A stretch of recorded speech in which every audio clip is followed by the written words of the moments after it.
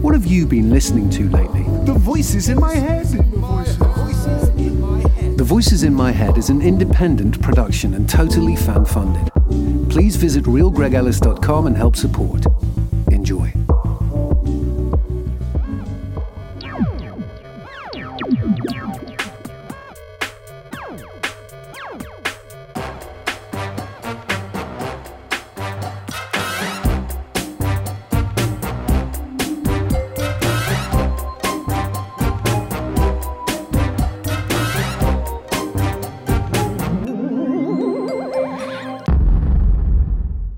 Hello and welcome to the podcast series, The Voices in My Head, where I talk to the artists behind some of your favorite characters and character voices from TV, film, and video games. For audio listeners, the video of this episode is available on my ThinkSpot channel. Please head over and subscribe to help support the show. Well, my guest on this episode is a prolific voice actor and Chopra Center University meditation instructor who's been voicing characters in animation, video games, anime, and Hollywood blockbusters for over 24 years. Wow. Some of his iconic roles are Dr. Neo Cortex in the Crash Bandicoot series, Major Von Reg in Star Wars Resistance, and I'm going to pronounce this wrong, Where Greymon in Digimon, he'll correct me if that's wrong, among hundreds of other well-known characters, including Batman, Poe Dameron, Han Solo, Dr. Doom, and countless more. He's also a Los Angeles-based meditation instructor and has been teaching primordial sound meditation since 2014. Lex Lang, welcome to the Voices in My Head. Thank you, Greg. It's a pleasure to be here. And it's War Greymon. Oh, War Greymon. War Greymon, yes. I just embarrassed myself there. No, it's okay. It's all good. First of all, thanks for being on the show. You're very welcome. You were born in Hollywood and raised in Arizona, right? What was that like? Yes, well, I didn't get a chance to really remember too much of Hollywood other than the street I lived on as a child.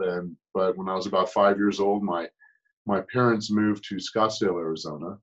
And that's when I went to school there, grade school, high school, and college. And then shortly after college, I moved back to Hollywood to do some stand-up comedy and also go to the Musicians Institute, which is a vocational school for music in Hollywood. They have the Guitar Institute, the Bass Institute, Percussion and Vocal Institute. And I believe now they also have a Producers Institute there. It's a one-year program that is a very intensive, no vacations during the year. It's 50 weeks of schooling.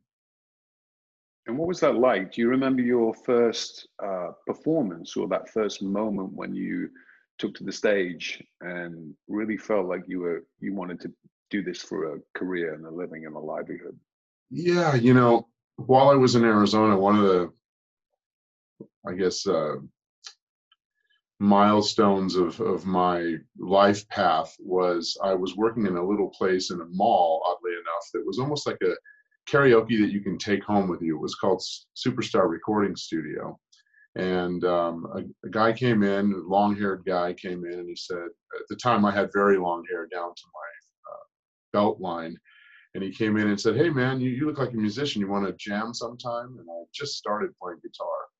And he and I jammed together. We rented a little storage room, kind of what you would put a couch in and home belongings in. It had a plug in it.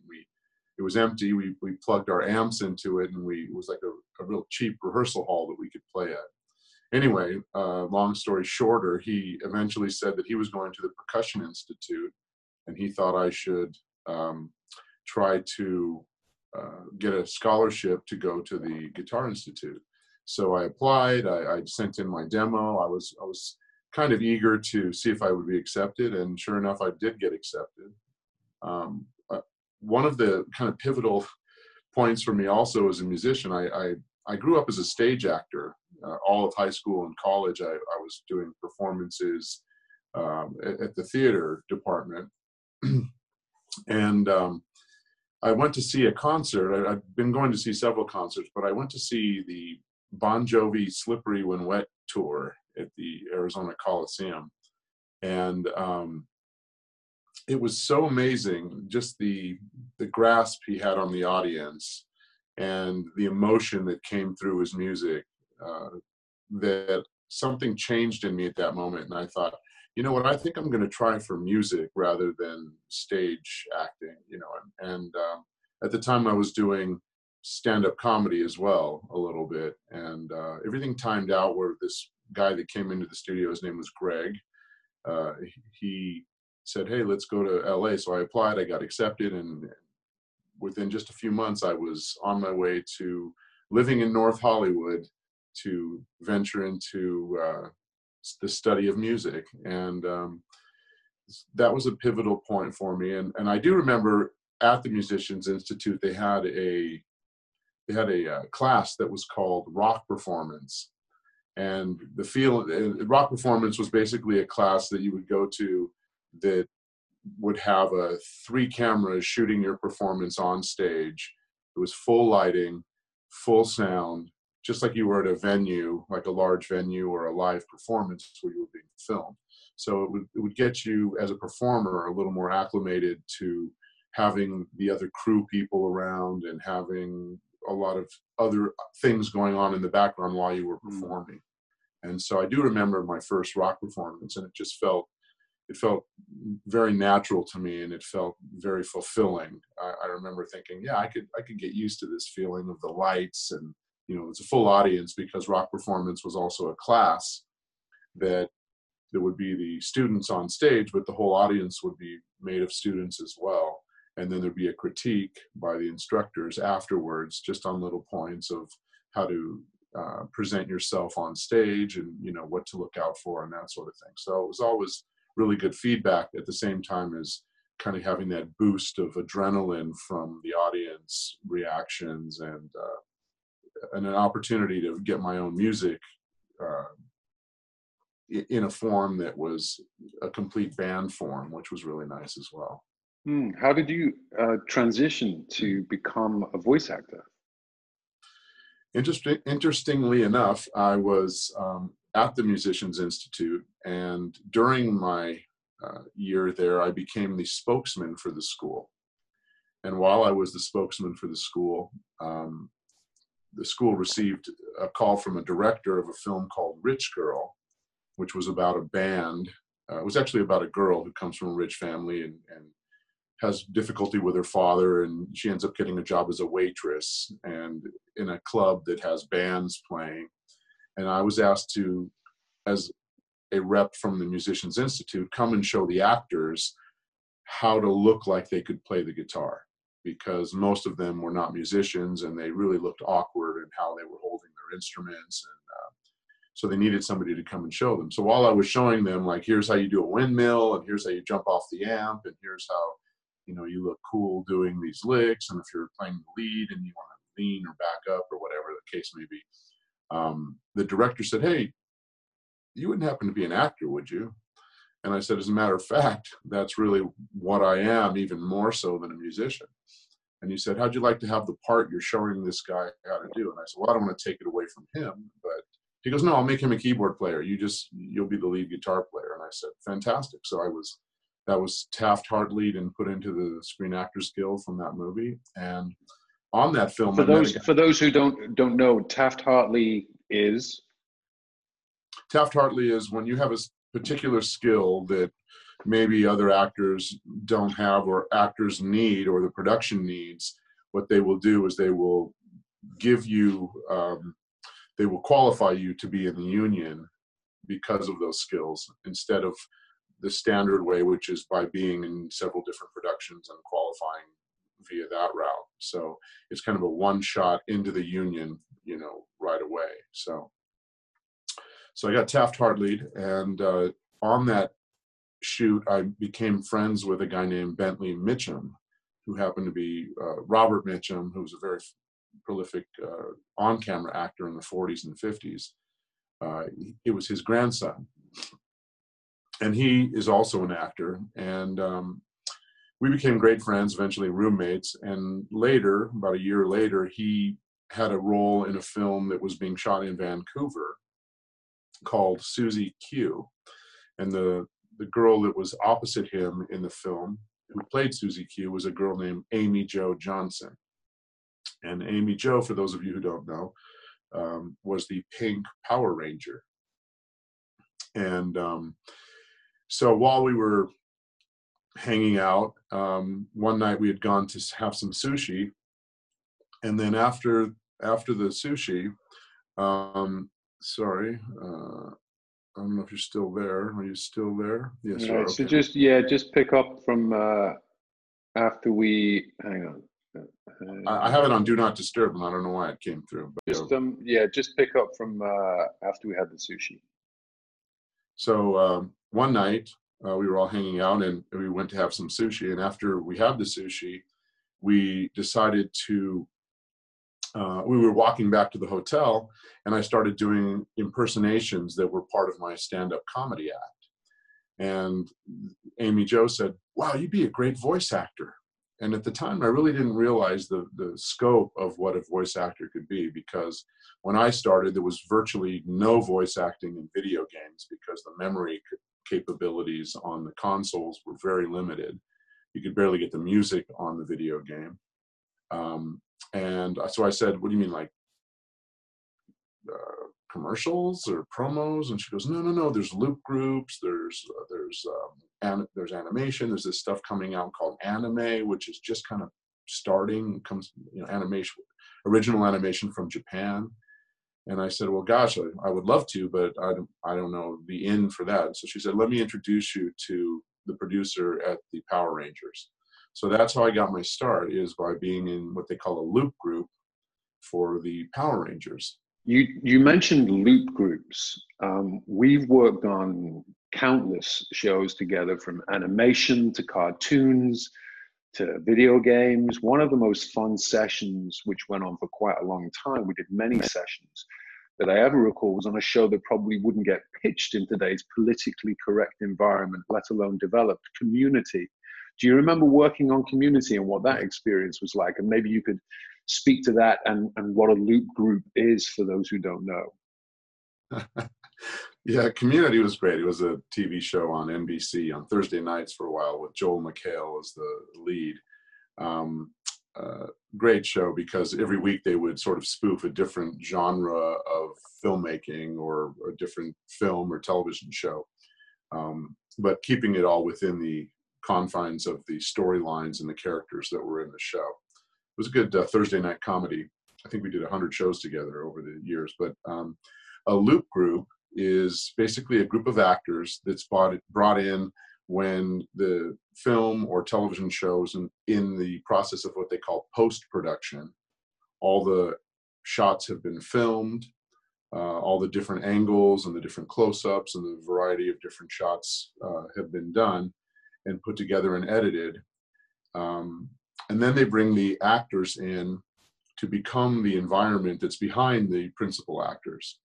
If they were to have the extras that were, let's say, in a bar scene or a classroom scene or a cafeteria scene, if they were to have all those extras speaking while they did the medium shot and then into the close-up shot and then, over the shoulders and this and that, more than likely there would be sound idiosyncrasies. The sound would be, you hear all these cuts happening every time they cut from one actor to the next. And so in post-production, they bring in what's called the loop group, or a Walla group, you might have heard the name, to become the people in the background in the environments. And not only do they do all the surrounding people, but if there's like police radios or there's an announcement or there's a particular PA or something going on in the environment, the loop group will also cover that. And often the loop group will even cover creatures and animals and efforts. So if there's a big fight scene, like in Deadpool, where Ryan Reynolds is fighting another character, most often, because of the cuts and the angles and everything, they'll bring in a loop group to do those efforts. So it'll be all the, and you'll hear all those different sounds from the actors that are brought in on the Loop group.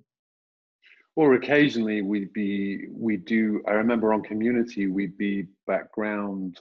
One time we were a gay basketball team, right? Right. If you remember. Yeah, that was fun. Things that I don't know. I actually don't know if a show like that could get pitched, developed, and picked up today. Do you? You know, it's funny because now there's so much content that to me stands out as a show that was really inventive. So I don't know if, you pitch that little chunk of the show, it may not get picked up, but in terms of the overall show and the inventiveness of it, I think it still might. You don't think it's too politically, the environment today is too politically correct and it's all identity politics and people would be offended by the subject matter and the topics and the... No, I don't think so, because I think the entertainment business is always kind of pushing the line in that realm. If you look at the shows that are on Netflix and Amazon, there's much more quote unquote offensive material that's out there. Even when I audition for animated shows, my agent will send me auditions and then I'll record in my booth. Often I'm like, what on earth, how did these get greenlit? They're just they're streamers though. I mean, the streaming network that they're not networks. The broadcast networks have a harder time these days. That's right? True. Yeah, you can't get away. The remaining three. Oh, there's three now. Only three. 3 or 4, right? That's remaining of the real networks, and everything else is sort of a streamer or just a cable network. Yeah. Hey, Lex, I think it's interesting for people to see the faces of the voices in your head and my head. Can you give us some live examples of some of the voices you perform? Like, how does Batman sound? How about Han Solo? Well, let's see. Batman, for example, has a voice that's sort of similar to mine, but mine's a little higher pitched. Batman is a little more what I would call a glottal voice. So, he might talk in here. Alfred, bring the car around front. It's time we see the commissioner. So it might have something like that. Dr. Neocortex, for example, which is in the Crash Bandicoot series, is much more flamboyant. He's like, oh yes, bring me crystals, Crash. That confounded Bandicoot. Something like that. And I'm on a show called Curious George, where I play the doorman, and I play his dog Hundley. And the doorman's voice is very different. The doorman sounds like this. Let's go clean the lobby, George. Oh, how about that? We can count to 5. It has a much more whimsical tone to it. Who else? War Greymon, for example, from the Digimon. It's a very popular franchise. A lot of people grew up with Digimon. In fact, it's still going, but like the primary program hasn't been going for 15 years, but people still are watching it day in and day out. War Greymon would be a much more gravelly War Greymon. How it sounds like this. It sounds kind of tighter and also much more gravelier. When I'm doing Soap McTavish in the Call of Duty franchise, he's a guy who talks like this. He's like, let's go there. We'll have to get it later. He's got a Scottish accent, and look out, and it's fun to do accents. Dr. Doom, when I do that for Marvel, they kind of affect it because he's in a helmet, but you are no match for Doom is kind of the tone of Doom. Trying to think what else. I like Doom. That reminds me of Dr. Fate for Batman the Brave and the Bold. He was only the hand of Dr. Fate can save us. Yeah. Oh, Dr. Doom. In what ways have you seen the business of voice acting change over the years? Well, certainly there's a lot more content. And I think what's really changed is, in terms of an actor, for me, is the audition process. When I started, the actor would literally have to have a pager For those of you who don't know what that is, it was a little box that we carried around on our hip. And when our agent or anyone wanted to get a hold of us, they would dial this number and put in their phone number, and it would beep. They called it a beeper, a pager. It would like, "Dit, dit, dit, dit, dit, dit, dit," and you'd look down and you'd see the number, and then you'd have to find another thing that is almost obsolete now, a phone booth. So you'd go to a phone booth, and none of us had cell phones or PDAs or anything like that at the time, 24 years ago. And you'd go to the phone booth, call your agent, and they'd say, "Okay, come in at 2:00. We've got a couple auditions for you." So you drive into the agency. Well, nowadays, with email, with cell phones, with the iPhones and everything, you could literally be driving somewhere and you get a phone call or a little notification that says you've gotten an email from your agent. And then ideally, you would want to be at your home studio. You have a microphone and a laptop. That's really all that you really need nowadays. But having done it for many, many years, I've got a converted closet that basically is a booth where people can record, people being me and my wife, who's also a voice actress, Sandy Fox. So you come out of the closet many times a day? Go into it? Yes, I do. I'm constantly coming out of the closet. And then you just bounce it out to an MP3 and shoot it off to your agent. And that way you can do 5 or 6, 10 auditions a day if you're lucky enough, and go on with your day without having to take, for example, my agent is about 45 minutes from me on the other side of the hill, which is a Los Angeles term. There's the San Fernando Valley, and then there's the Hollywood, Santa Monica, Westwood side, which is on the other side of the big mountain range that has 3 or 4 transit avenues to go over Laurel Canyon and Beverly Glen and Coldwater Canyon. So anyway, I avoid having to go over the hill day in and day out by just getting the auditions virtually, so to speak. That's the biggest difference, I would say. I want to talk about mental health. I know that you are a meditation teacher, and you have a particular journey yourself that led you there. The term philosophical is a byword for calm, long-term thinking, and strength of mind, in short, for empowered perspective. Do you ever get philosophical? Do you ever go deep into thinking, or is your meditation a place where you go so you stop the racing thoughts and the traffic of the noisy disturbance of show business? I would say yes to both. I do get philosophical, mostly when I'm having conversations with friends, or I have I don't know if I'd call him a life coach, but I have a mentor, so to speak, that is older than I am, that's seen more of the world, that has more experience in life, that I meet with once a week for a few hours just to be philosophical with.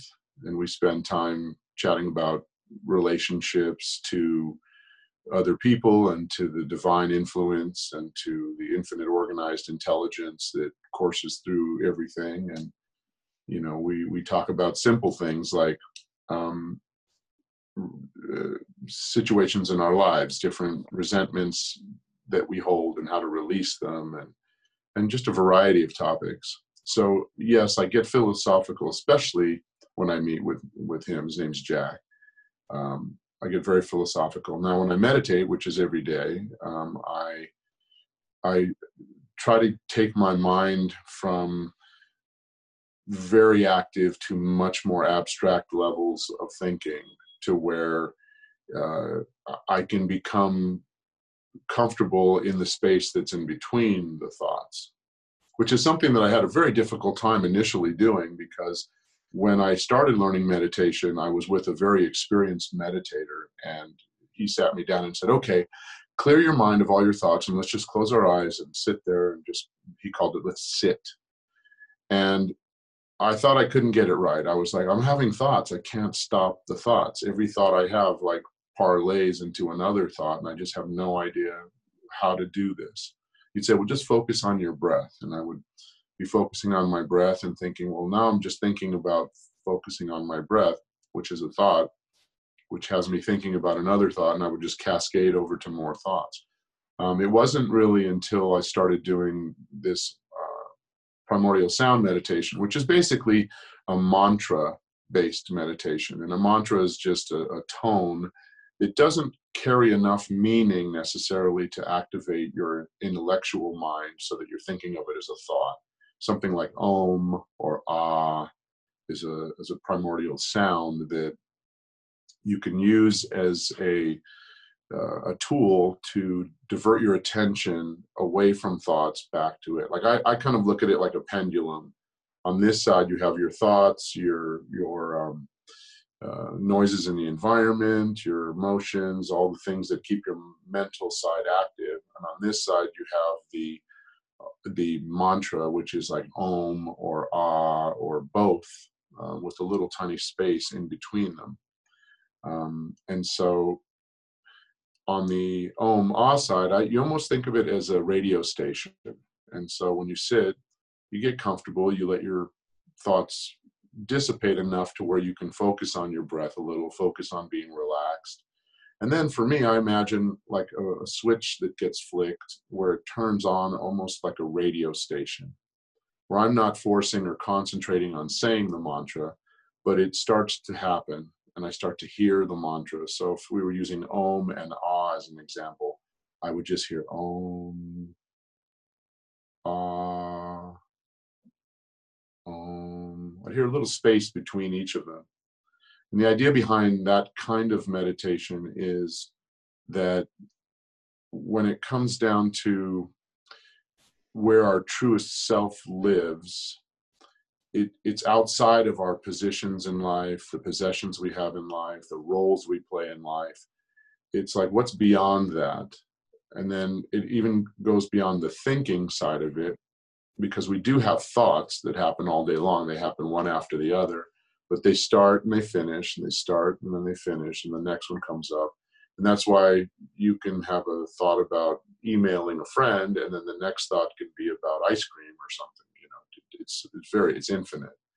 And the idea is you separate that space of thoughts to where the thought is ended, and then there's this space where your truest self resides. You might say it's called the gap for many meditators, but it can be called, your soul space, where your higher self lives or whatever.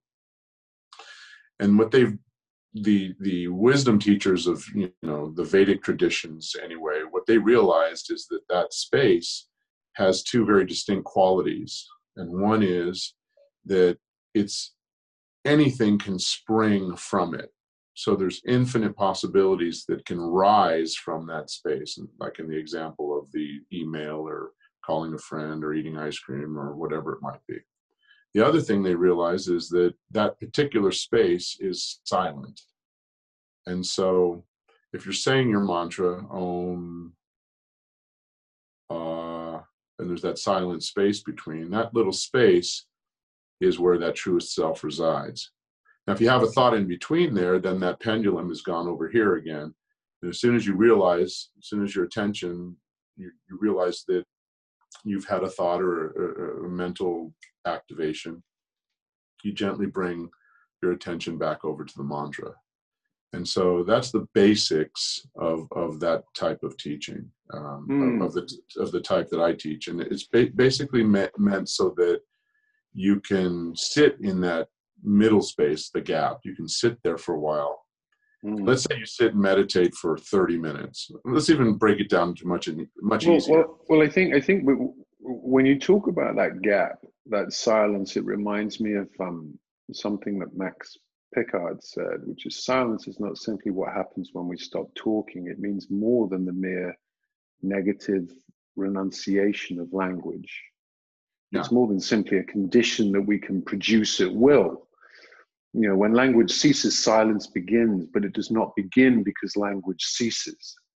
You Right. know, and the absence of language, whether it be an and or the absence of that language simply makes the presence of silence more apparent. You know, Exactly. silence is an autonomous phenomenon. It's therefore not identical with the suspension of language. It's not merely the negative condition that sets in when the positive is removed. It's rather an independent whole subsiding in and through itself. It's creative as language, expression, cognition, thought is creative, and it's formative of human beings as language Right. is formative, but not to the same degree. Silence begins to the basics, well, not begins, it belongs to the very basic structure of man. And It's our ground state. It's already there. It's the ground state of existence, is that silence.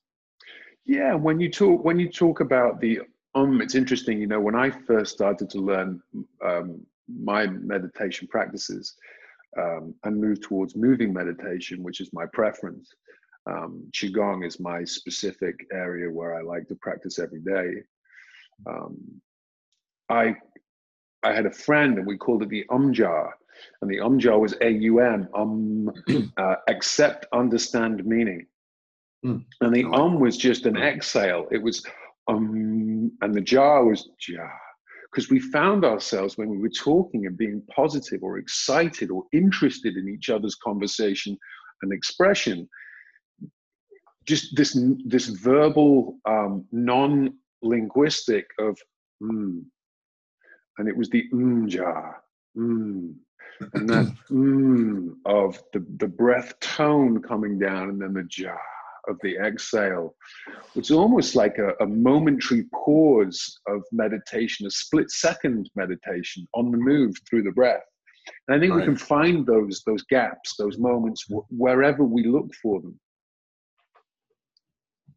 I agree. Like I said, I really think that if you allow yourself to get out of the way and you bring yourself, whether it's through motion or through mantra or through breath awareness or even a flame of a candle, you know, or sitting at the beach, if you allow your thoughts to become more abstract, that will become present. That silence or that essence of what you just described will make itself shown. So we talk about mental health, or as I like to call it, mental wealth or mind wellness. The word mental is somewhat of a negative connotation or perception in the public lexicon sometimes, particularly when it's viewed or used in conjunction with health. Perhaps destigmatization of the word itself will happen if we evolve new words and phrases. Not sure if you agree with that. I've been recently working with the Global Wellness Institute on an initiative called the MindWell Project. Nice. Immediate interventions to impact well-being with a phenomenological pedagogy to influence the growth of learners. Wow. How did you find your way into learning more about your chosen area of meditation? Well, that was also like a journey that was, you know, divinely inspired. You know, they say inspiration is in spirit. So if you're inspired by something, that's always kind of a good precursor to a path that will unfold in a positive way. My wife, Sandy, and I started a natural spring water company called H2Om. And it was through a set of incredible synchronistic events that led to a very powerful dream that I had. Where I actually saw a banner in a pitch black room. I was asleep and I sat up in bed and I saw a giant banner that said H2Om, water with intention. And I saw words like love, gratitude, prosperity, joy, peace, things like that kind of flying at me. And she got up and we said, we need to follow that, because that doesn't happen every day that you sit up and you actually see something else that's happening in your room. It was kind of like a waking dream. She didn't see it, but I described it to her, and we researched trademarks and all the different, on the internet, Googled all the key phrases that I had seen, and it had never been. In fact, now it's right here, H2OM, water with intention. That's what I was drinking. But we got the company going, and after a few years, we had some real great milestones, like being written up in Time magazine, and being at this Sting's Rainforest Foundation event as the water. He got like a pallet of love water for all the people backstage, and we were in Whole Foods and a few other places, and we had tried to reach out to Deepak Chopra because he had a program called the Perfect Health Program, where it was all about intention and the power of now. But the person who was in charge of his programming at the time, even though we had a water that was called Perfect Health, they didn't see the connection. We're like, it's perfect health, water with intention. Think it while you drink it. It's all about health and Om and H2OM.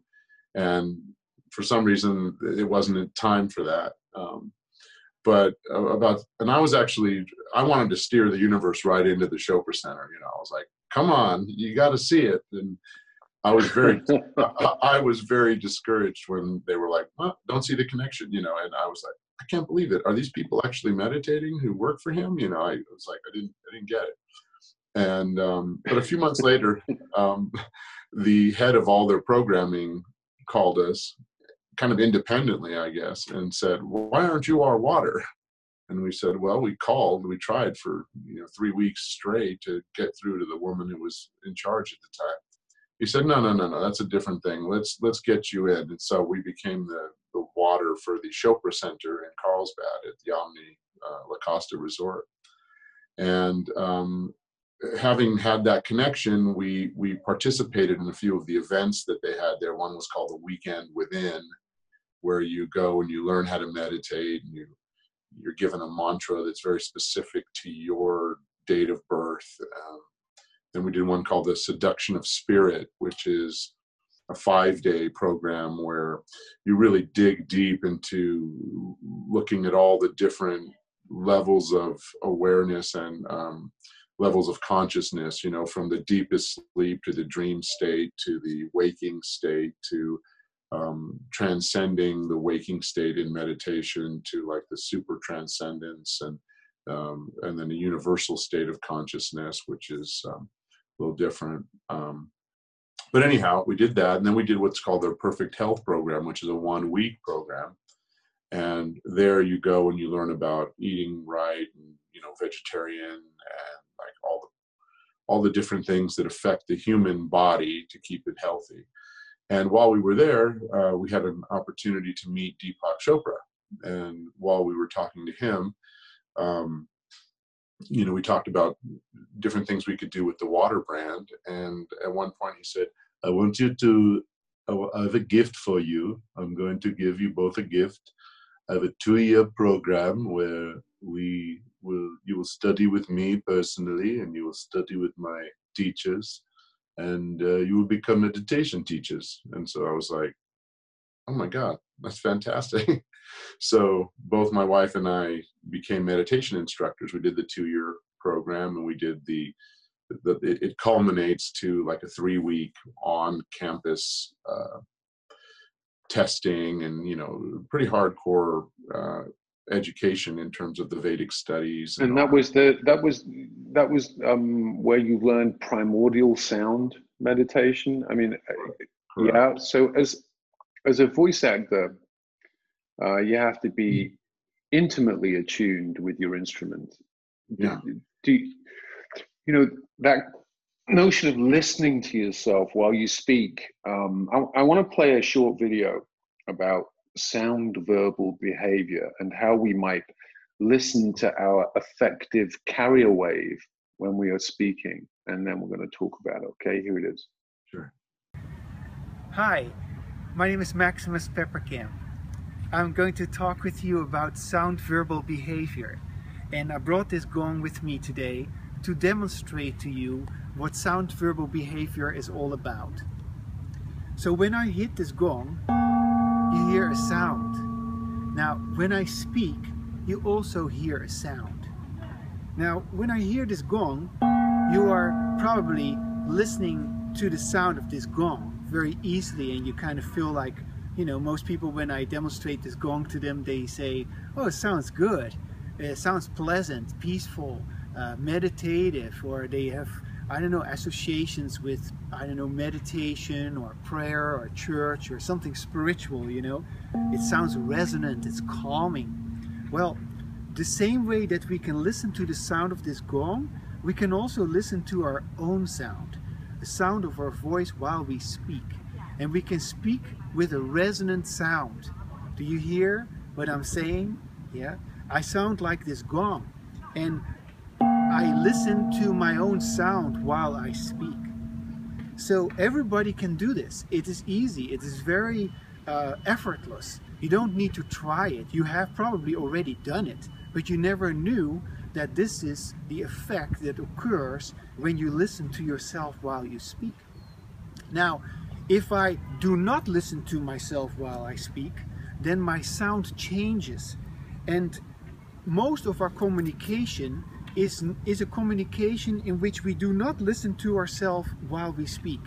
And what happens then is we sound different. And this is how they sound like in most communication. Oh la la, that's not at all sounding pleasant at all. This sounds aversive. This sounds held back. This sounds tight. This sounds tense. And this is exactly what we sound like when we are anxious and stressed and worried and frustrated. Then our voice changes. Then our voice becomes an aversive stimulus, which non-verbally influences the listener.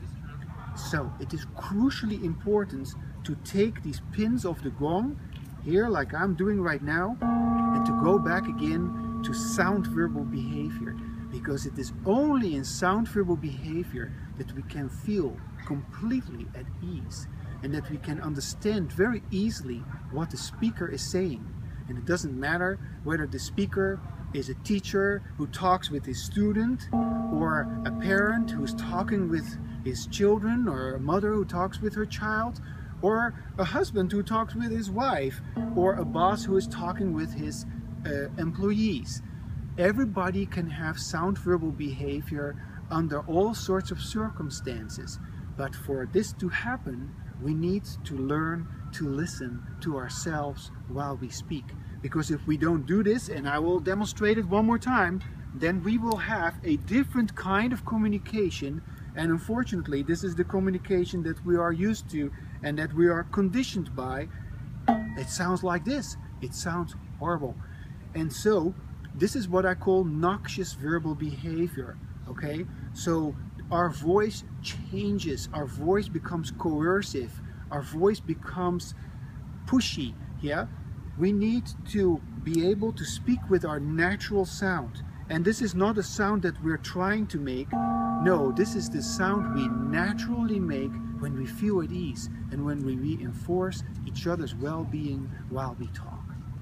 So that was Maximus Pepperkamp.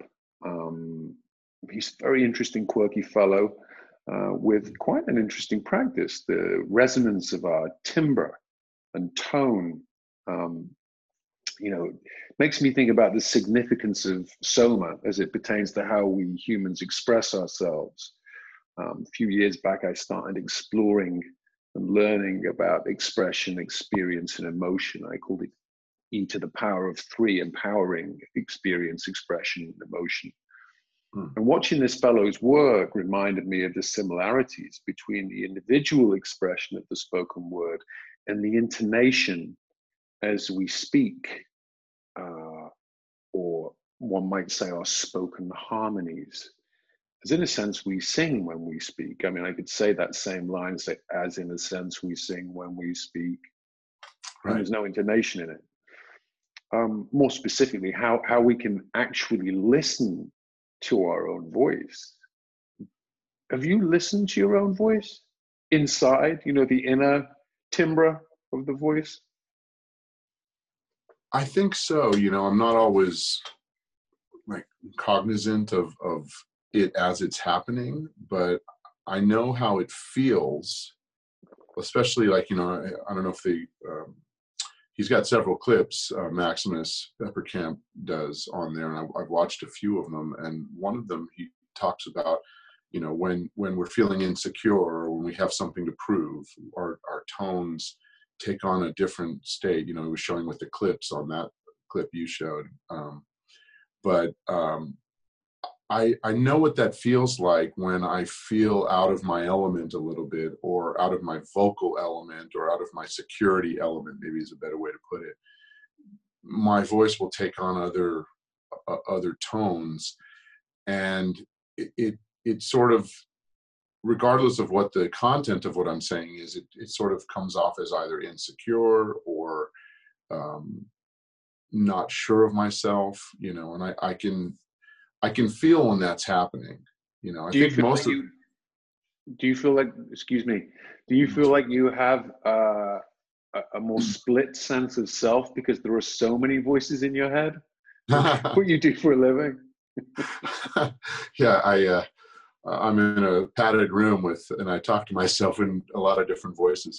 Well, because we do have, you know, through my coaching, with a live coaching, I talk about the craft in process, which is the C, and the B is the business of show, and the A is the art in flow. And we have the experience that comes from, you know, working on jobs over years, decades, and within a certain industry. But then in our industry, as artists, there's that moment where we have to let go, continuously find that place to let go so the imagination can effortlessly take over. And many times we're relying just on trusting ourself, that sense of self that says, you know what, the inner critic may come up. There may be a moment that says, can you? Not even says you can't do this, but questions it, you know? And you just have to go there. You have to take that. And I guess that's the right brain hemisphere that Jordan Peterson and Ian McGilchrist in their YouTube talked about, the right brain hemisphere, I like to call the body brain, that opens up to possibilities. I like to think of it as Esther Perel talks about desire and love. I like to think of the right brain as desire, the need for novelty, spontaneity, adventure. The right brain opens up, it's analogous, it opens up to possibilities. Even when I'm speaking, right, I become this. And then the left brain that Ian McGilchrist talks about, the left brain hemisphere being order. So Jordan Peterson might say the right brain is chaos and the left brain is order. And that order, the left brain closes down to a certainty. And we're continually closing down to those certainties, those thoughts through the day, those tasks that we arrive at, that we complete, and how we move through that order, that reason, that knowledge, and Esther Perel talks about love, and I think of the left brain as love, that consistency, that sense of dependency, that sense of knowing that everything is routinized and safe and secure over and over again. We're closing down to certainties, opening them up to possibilities. So I'm going to show a quick clip anyway before I waffle on for the next hour about the right brain hemisphere and the left brain hemisphere. The division of the brain is something neuroscientists don't like to talk about anymore. It enjoyed a sort of popularity in the 60s and 70s after the first split brain operations, and it led to a sort of popularization which has since been proved to be entirely false. It's not true that one part of the brain does reason and the other does emotion. Both are profoundly involved in both. It's not true that language resides only in the left hemisphere. It doesn't. Important aspects are in the right. It's not true that visual imagery is only in the right hemisphere. Lots of it is in the left. And so in a sort of fit of despair, people have given up talking about it. But the problem won't really go away, because this organ, which is all about making connection, is profoundly divided. It's there inside all of us, and it's got more divided over the course of human evolution. So that the ratio of the corpus callosum to the volume of the hemispheres has got smaller over evolution. And the plot thickens when you realize that one of the main, if not the main, function of the corpus callosum is in fact to inhibit the other hemisphere. So something very important is going on here about keeping things apart from one another. And not only that, the brain is profoundly asymmetric. It's broader at the back on the left and broader on the right at the front, and slightly juts forward and backward. And it's as though somebody had got hold of the brain from underneath and given it a sort of sharp twist clockwise. What is all that about? If one just needed more brain space, one would do it symmetrically. The skull is symmetrical. The box in which all this is contained is symmetrical. Why go to trouble to expand some bits of one hemisphere and some bits of another, unless they were doing rather different things? What are they doing? Well, it's not just we who have these divided brains.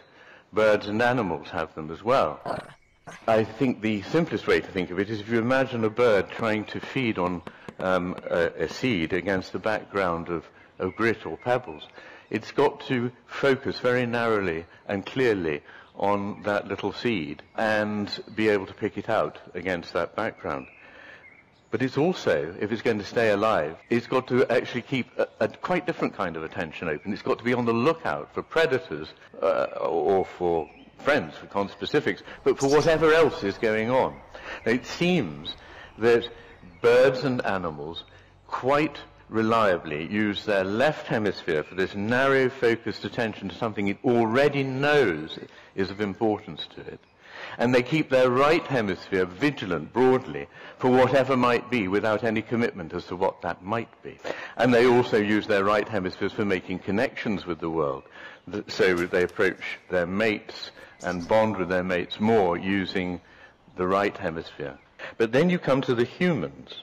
And it's true that actually in humans too, this kind of attention is one of the big differences. The right hemisphere gives sustained, broad, open vigilance, alertness, where the left hemisphere gives narrow, sharply focused attention to detail. And people who lose their right hemispheres have a pathological narrowing of the window of attention. So interesting. Lex, what do you think about, as being an artist and expressing yourself through your voice, through your instruments, whether it be your fingers playing the guitar or piano or your vocal cords, about this left brain hemisphere, right brain hemisphere, and how that aligns with how you work, meditation, the yin and the yang, the push and the pull, the rupture repair, the rise and fall, the gaps in between. What does that speak to you? It does very much so, and I think that one of the concepts that I've been practicing more frequently and more recently as well is you've got the left brain and the right brain, and they're both doing their various characteristics of working, as you so eloquently put before we watched the clip.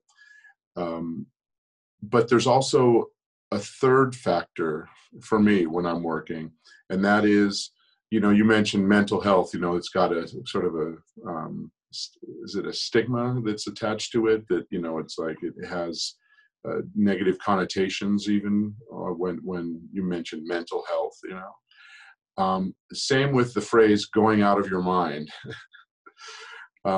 Like I try That's to, good. That's good. I try to go out of my mind sometimes when anytime I'm trying to be creative, I really try to go out of my mind, because the right and left are fighting for, dominance, and they're trying to put the creativity, but yet the balance, it wants the chaos of the spark of creativity, but then it also wants the order of how something should be, whether it be music or whether it be acting or a performance of any kind. But We're always going out of our mind. Go ahead, finish off. No, but I think for me, I try to really give stage time, or, the time to the part of ourselves that is the infinite organized intelligence. Like I call it the IOI, and it's like the infinite organized intelligence. It's the same intelligence in an acorn that knows there will, with the right conditions, that the oak tree will come from it. You know, the same conditions that are inside our bodies that know when we eat a piece of fruit, we don't have to make a phone call to our pancreas in order to have the correct secretions happen for the proper digestions. There's an organized intelligence that's working with every cell in our body, and it goes to the deepest levels of oh, my dog's dreaming behind me. I don't know if you can hear me. Here, hey, Jeff. Oh, well, you might hear my dog dreaming. You know, you talked about going out of my mind. There she is. Okay. Aw. So, okay. Yeah. But yeah, I try to keep that in mind when I'm doing anything. I want to give it equal time, because that infinite organized intelligence that runs the inner side of ourselves and that runs all of the universe at the same time. You know, we don't have to call the moon to make sure it doesn't crash into the earth.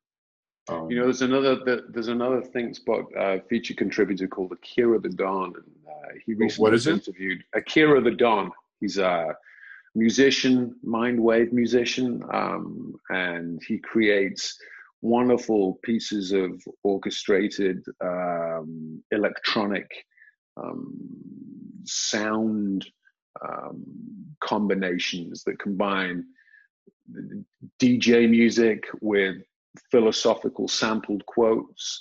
And when you talk about, and he talked about being in the zone and finding that zone, for me it's flow. For me it's flow states, felt senses and flow states, and the combination of as an artist. And I have my own methodology of where I go to and how I get there, and my practices. But you talk about going out of my mind, it reminds me of Alan Watts, a wonderful philosopher who wrote, "I went out of my mind and then came back to my senses by meeting a crow who mixed up his tenses, who modeled distinctions of nouns and of verbs, and insisted that logic is bad for the birds. With a coo-wee clock and a chit-chit-chit, the grammar and meaning don't matter a bit. The stars in their courses have no destination. The train of events will arrive at no station. The inmost and utmost self of us all is dancing on nothing and having a ball. So with chit for chat and with tat for tit, this will be that, and that will be it." That's great.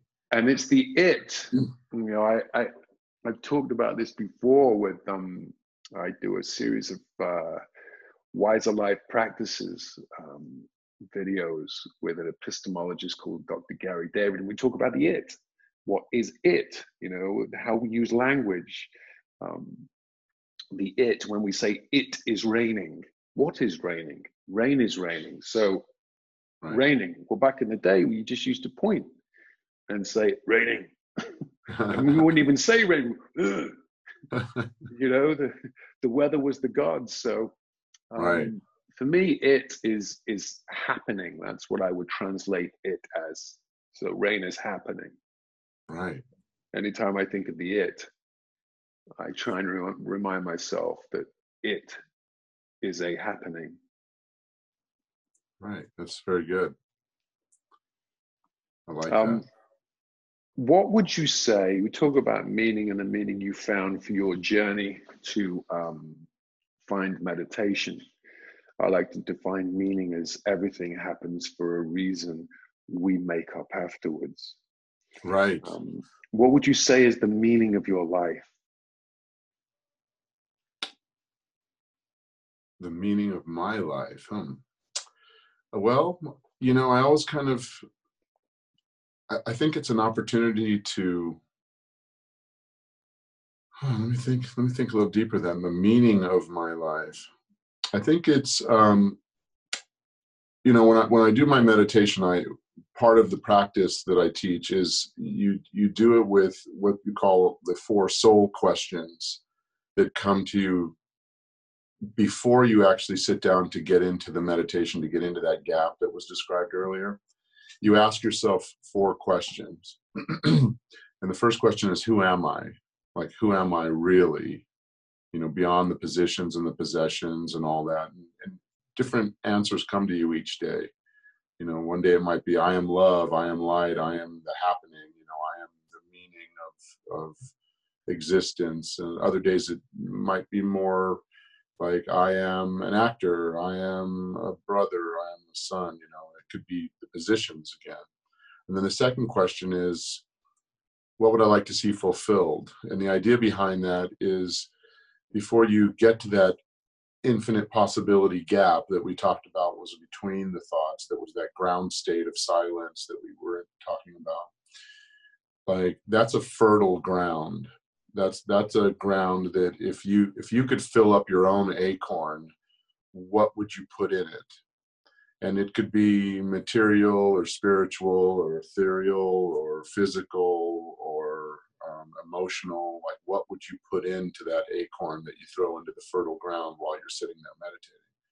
So, you know, it could be anything. Like, I'd like to do more Star Wars related things. I'd like to have good health. You know, I'd like to see the fulfillment of all my relationships being filled with compassion and joy and peace and love. You know, it could be, every time you meditate, it's a different answer. So meaning is movement. Oh, go ahead.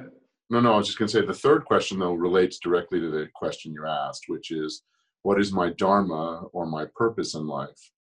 And the sort of subset of the question is, how can I use my unique gifts and abilities and my unique expression as a human being on this planet right now to help myself and others? Like, how can I give? How can I serve? You know, and it doesn't always have to be giving and serving always to others. You can use it to help yourself and others. It can be something that strengthens. It's givingness driven, as I like to say. When I find forgiveness for self, when I've erred, I strive forgiveness. Yeah. And then the last question, the fourth of the four, is, what am I grateful for?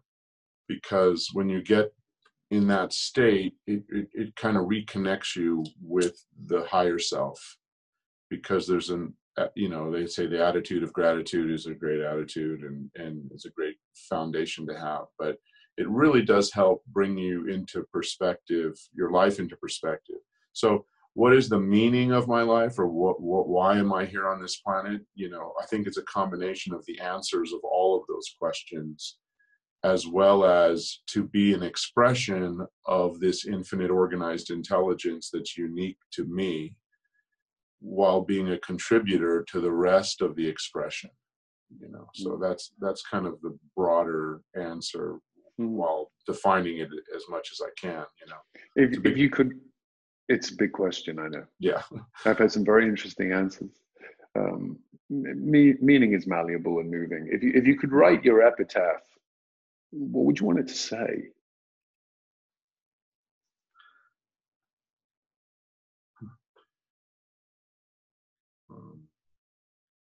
That's an interesting one too. You know, you don't think about those things very often. You know, probably, he was here, present,